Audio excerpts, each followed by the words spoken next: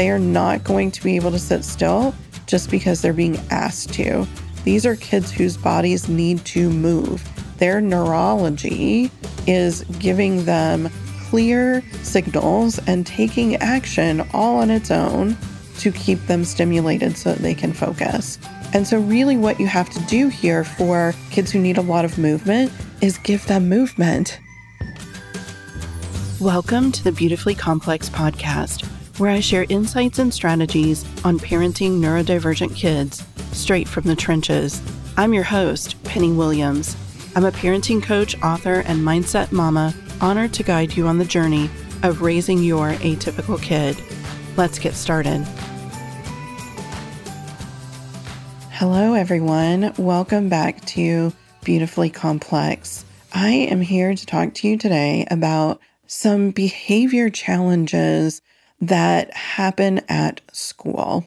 And these are 5 common challenges that I hear from parents a lot, that I've experienced myself with my own kid, things that tend to come up a lot for neurodivergent kids. So those students who have ADHD, autism, anxiety, learning disabilities, these are some pretty common sort of complaints, honestly, from school and from teachers.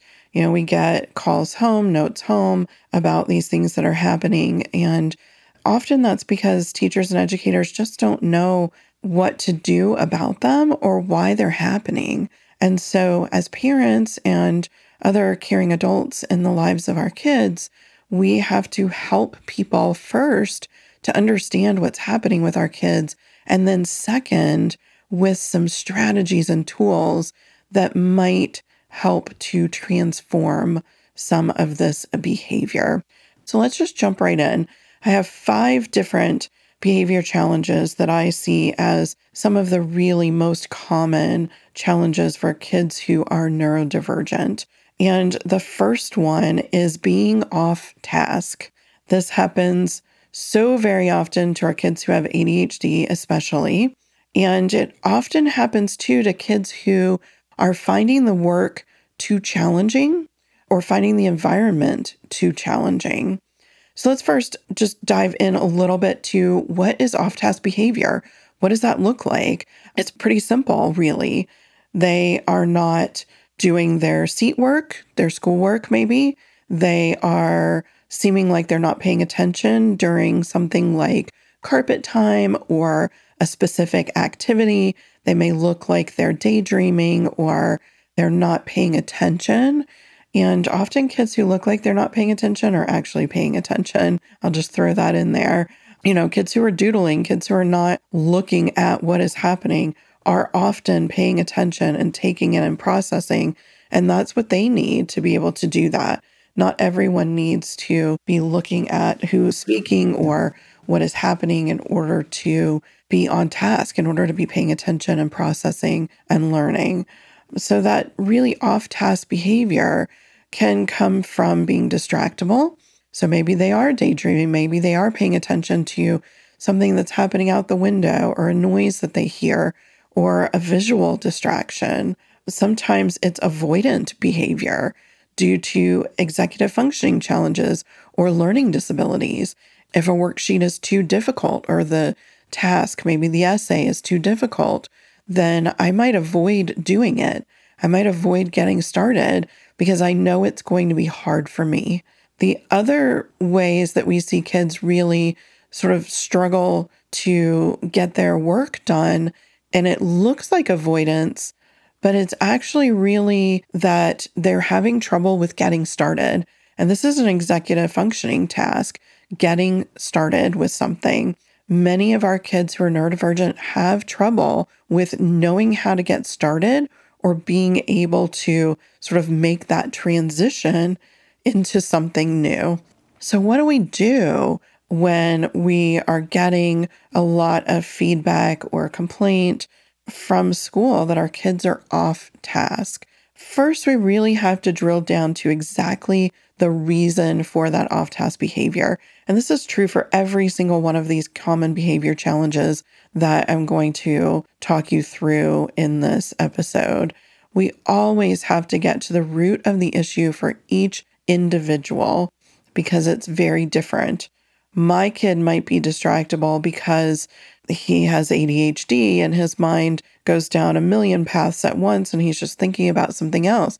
Your kid might be distractible because there's a really obnoxious sound in the background and they can't focus on anything else.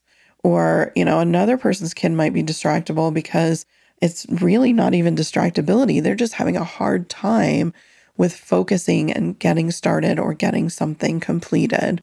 So it's really important that first we understand what is going on under the surface. Why is this behavior happening? And then we need to map out just some ideas of what might help that student in those situations. So let's say that an environment is distractible to a student. Can we have them go work on their task in the library? Can we give them a quiet corner in the classroom where they are away from the group? Could they even sit outside and do their work? Maybe the whole class goes outside to do their work sometimes on nice days. Is there another teacher who might have a free period during that time where they can just go sit in the corner in that teacher's classroom where it's quiet and they don't have to sit in the corner? And I shouldn't say in the corner, but I just mean like a quiet little place off to the side where they can focus. So what are some quiet areas, some calm areas in the school building where this student can work and not feel like they're being punished or sent away? Be very careful in the ways that you frame that with them, but give them the opportunity to have an environment where they can succeed. If they're having trouble getting started, sit down with them one-on-one, even just for 2 or 3 minutes to help them get over that hump of getting started. Help them with the first problem or question on that worksheet. Help them with brainstorming what they want to include in their essay. Help them brainstorm what topic they want to choose if that's where they need to get started. And also notice if the student is having challenges around one particular subject or one particular learning task. So if they're constantly having challenges with writing, but they're not necessarily with math or with reading, is it time to maybe recommend an evaluation for some writing disabilities or just some extra help in that area? That's a possibility too. So I've given you a lot of different ideas for starting to work on off-task behavior. The second behavior I want to talk to you about is disruption. What a lot of times we hear is disruptive behavior. Your child is being disruptive in the classroom. Your child is being disruptive in the hallway. This can be so many different behaviors, and it often depends on sort of the tolerance level of that teacher or educator, honestly, because sometimes the tolerance level is very low and they quickly go to it being disruptive behavior. Whereas other times, a teacher is really trying to work with a child. They understand that they're neurodivergent, that they have differences, that maybe they need to move more, and their tolerance level is higher. And so they're not really going to call it disruptive until it's reached some sort of extreme level or a higher level. And in that case, we really want to first understand exactly what this teacher or administrator is communicating to you as disruptive behavior. Ask them, what does that look like? Can you tell me more about that? Can you give me specifics on what happened at this point that you're calling disruptive behavior? What was it specifically? First, you have to know that. So it could be that your kid isn't sitting still in class. It could be that they're talking a lot when they shouldn't be talking. It could be that there's emotional things that are going on here, or reactivity, which is my number 3 and 4 in the list. So we're going to talk about that more in a minute. But let's focus here on disruption being more of a physical sort of disruption. So kids who can't sit still, who can't stop talking, who need a lot more movement and a lot more activity, kind of physical stimulation.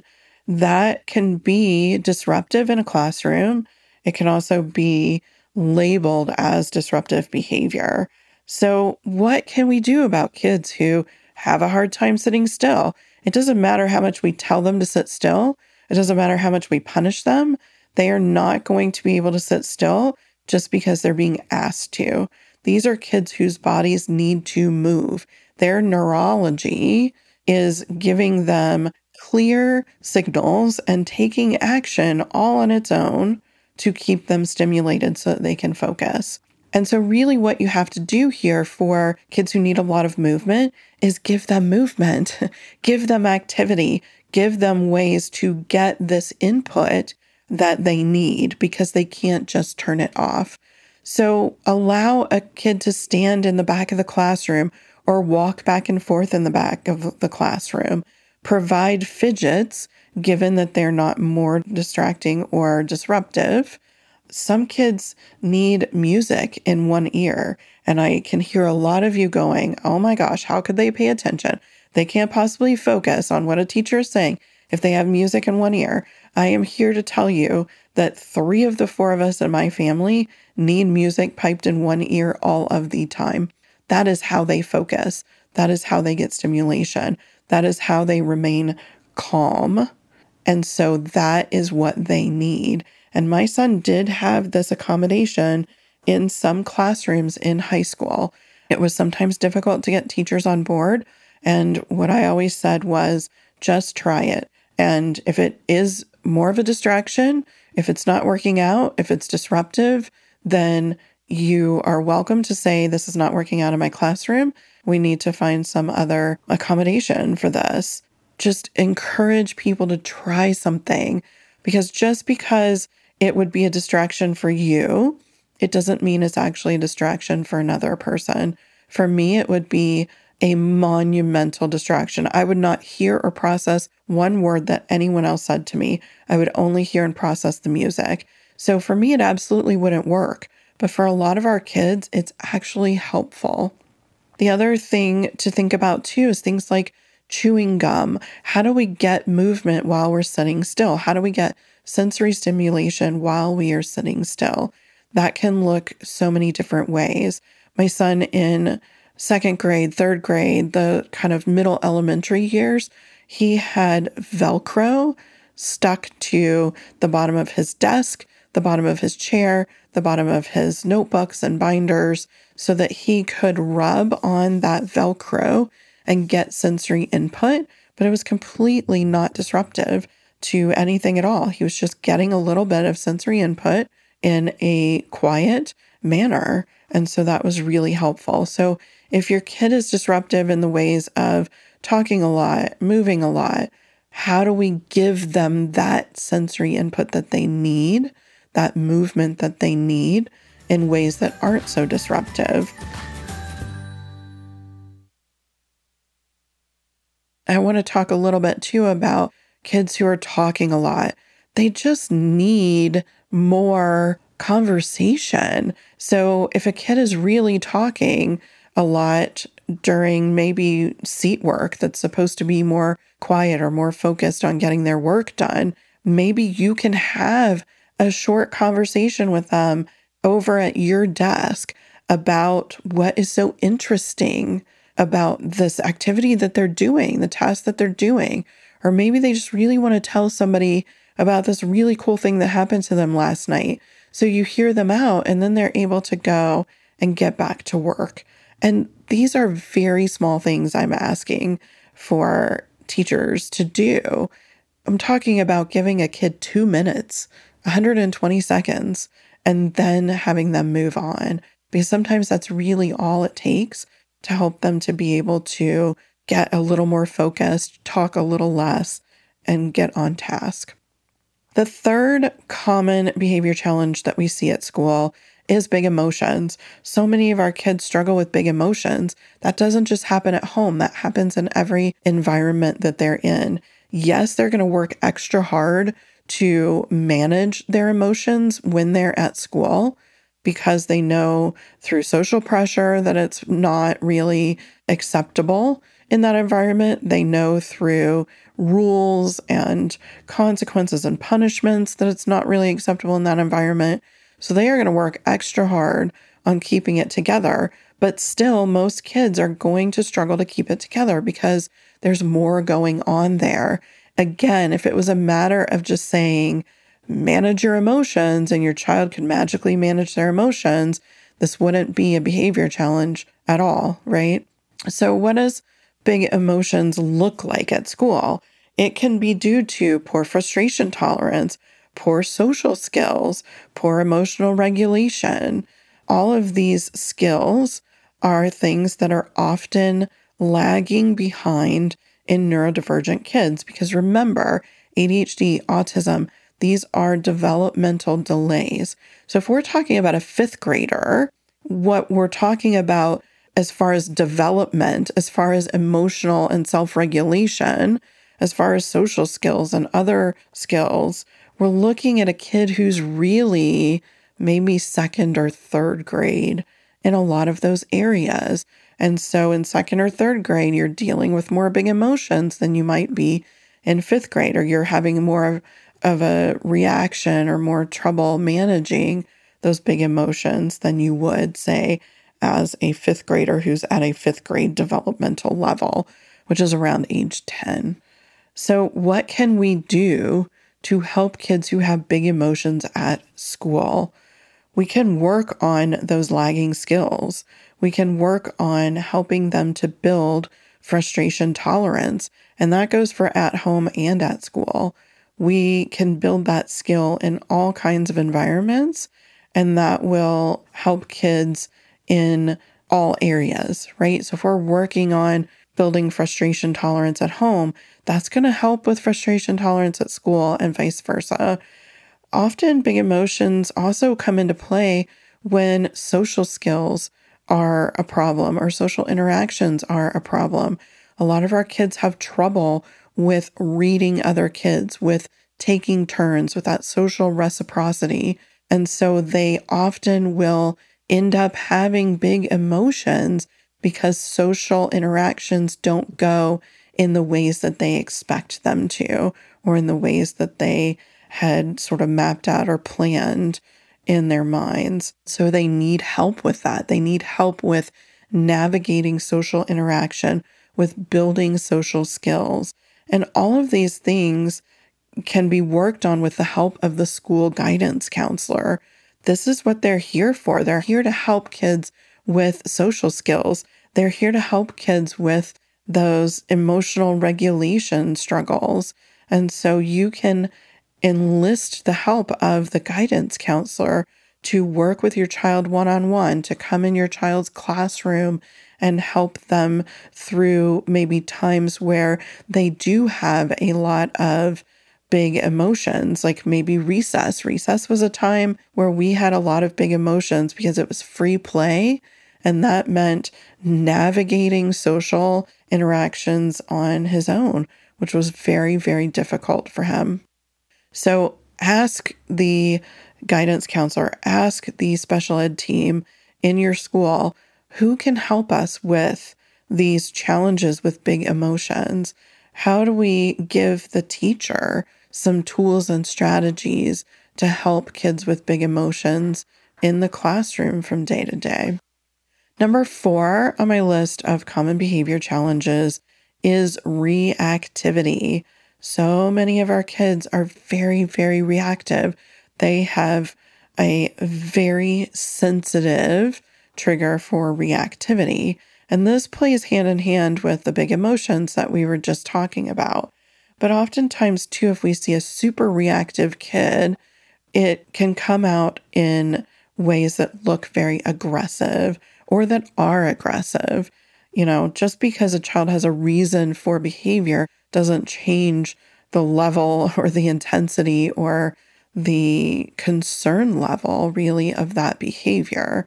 And so if we have an aggressive kid, we need to still be working on those big emotions and the ways that we talked about. We need to be getting a guidance counselor involved to help that child work with their big emotions and work on sort of calming their reactivity, helping to be more proactive as well. So we're giving them tools and strategies that they can use when they're in those situations. And I can give a personal example here. My son in second grade started punching all of the other kids.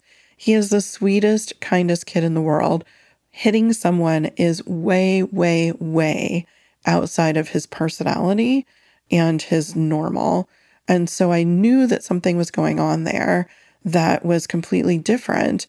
And it turned out that he just has this really high sense of justice and fairness. And he was basically policing the other kids in his classroom with his fist, which of course is not acceptable in any way, shape, or form. Yes, his intention was good, but his method was very reactive and it was not acceptable. And so we had to work on changing his reaction to every time that someone broke a rule. And these were things like someone cutting in the line, someone borrowing or taking maybe a crayon from another student without asking. And it didn't have to happen to him. If it happened at all, he was hitting that person that he felt had wronged another or had broken a class rule. And so every time this happened, we had the same conversation. And it went something like this. Tell me what happened when you hit John today at school. What happened before that made you hit him?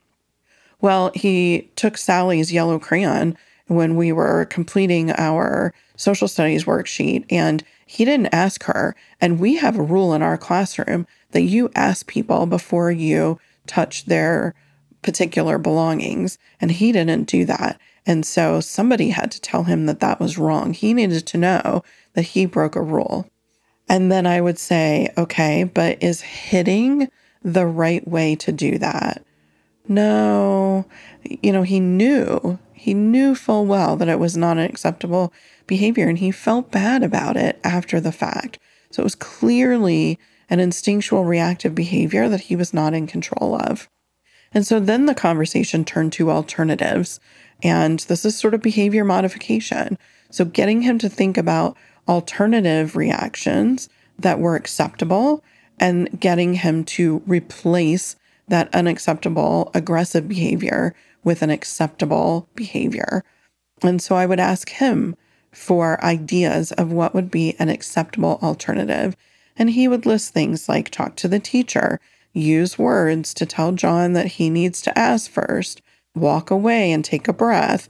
And then I would say, okay, so next time that someone borrows something without asking, what are you going to do? And he would list one of those acceptable alternatives. And after a few months, that behavior changed. He was no longer hitting other students. He just turned 21 yesterday as I'm recording this, and he has never hit someone since. One time he did, and he was being punched in the head. It was provoked, and he was trying to defend himself, but he's never, ever hit another person. He is not an aggressive kid. It was clearly reactivity and not being able to stop and think. It was very impulsive and not really knowing how to manage that in better ways. So providing alternatives for that behavior and really drilling those home, making them the acceptable, normal response rather than the unacceptable, aggressive behavior is the way forward there. But again, as I said at the very beginning, we also have to look at the root cause for that individual child. Something that can be really helpful in a school setting is requesting a functional behavior assessment, also often called an FBA. And that is a process where the school will bring in a behavior specialist, and they will look at each behavior that's happening, and they will look at the function for the child of that behavior, and they will identify strategies to try to address that behavior, to change that behavior. And this is something that is really, really helpful when you have a kid who's aggressive, because we do need to change that behavior. The other students need to be safe, and your child needs to be removed if they are causing harm to other kids. And so we really want to focus on addressing reactive behavior and helping kids to change that behavior to something more positive and helpful. Number 5 on my list of common behavior challenges is argumentativeness. And this is something that we see most commonly in kids who are on the autism spectrum because they're very black and white and concrete thinkers most of the time. And they often also struggle with flexibility, or more to the point, inflexibility. And so it comes across, it feels very argumentative when actually it's just their need for things to be very precise, very exact, very literal. And again, I'm not excusing the behavior because we don't want kids who are very argumentative. It is very off-putting in a lot of situations. And so we have to teach these kids when that sort of debate and looking for meticulous detail is appropriate, and when it's a time where you can just kind of let it be, which not every kid is going to be able to let it be. And this is, a skill that you have to work on as well, flexibility. It can be worked on at home and at school in different environments. Occupational therapy can really help with flexibility, also with emotional regulation too, as well as other types of therapy. So enlisting professional help outside of school can help with some of these challenges that your child is having inside of school. I want you and the educators to really reframe what feels like argumentativeness. Reframe it to recognize that sometimes that student needs very exact, detailed information. They need to clarify something to be very exact. For example, I always round time to at least the nearest 5. So if it's, say, 12:10, I might say 12:10. But if it's 12:12 or 12:13, I might round that to 12:15. My kid cannot handle that. He needs to hear 12:12, 12:13. He needs it to be exact. And he will double check me, even though he asked me the time, and then correct me. And so I just learned over time to be more exact for him and just to change the way that I communicate that information so that it is what he needs from me. That's a very simplistic example of what we're talking about here, but whenever you can be more detailed and exact, do that for these students. Also, sometimes you just need to give them a couple of minutes to clarify or debate. Sometimes they just need to talk it through. They just need to let you know that in their head, there's a more precise way to talk about this. And that's okay because you have reframed that behavior. So you know when your student is saying to you that, actually this army was flanking on the northeast side in this battle and not the north side, just allow the student to make that clarification. Thank them for being more precise, maybe. Don't view it as a student correcting an adult, because then you're setting yourself up to feel like it's a behavior issue, when really this isn't a behavior issue. It's a matter of giving this child what they need and also just reframing what's happening in your own mind.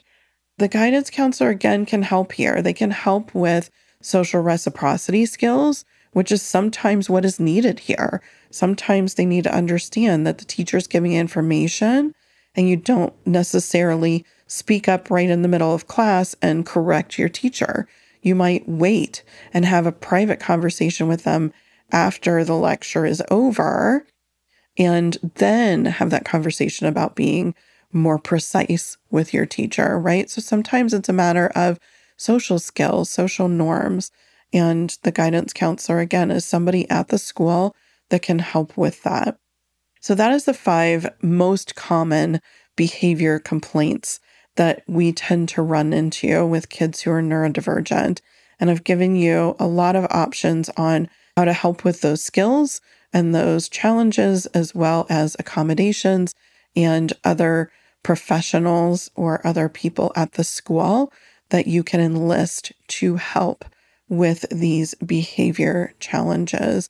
I want to just again quickly reinforce the fact that every kid is individual, and you do need to drill down to exactly why these behaviors are happening for that specific child and what they need in order to have a different response, reaction, behavior in these different situations. For the show notes for this episode, go to parentingadhdandautism.com/239 for episode 239. I will have some reference material there for some of the things that I've talked about here for you that you can reference in diving deeper on this content and helping your kid and helping the educators that are working with them to help them to transform some of the challenging behavior that they're having at school. And I will see everyone in the next episode. Take good care. Thanks for joining me on the Beautifully Complex podcast. If you enjoyed this episode, please subscribe and share. And don't forget to check out my online courses and parent coaching at parentingadhdandautism.com and at thebehaviorrevolution.com.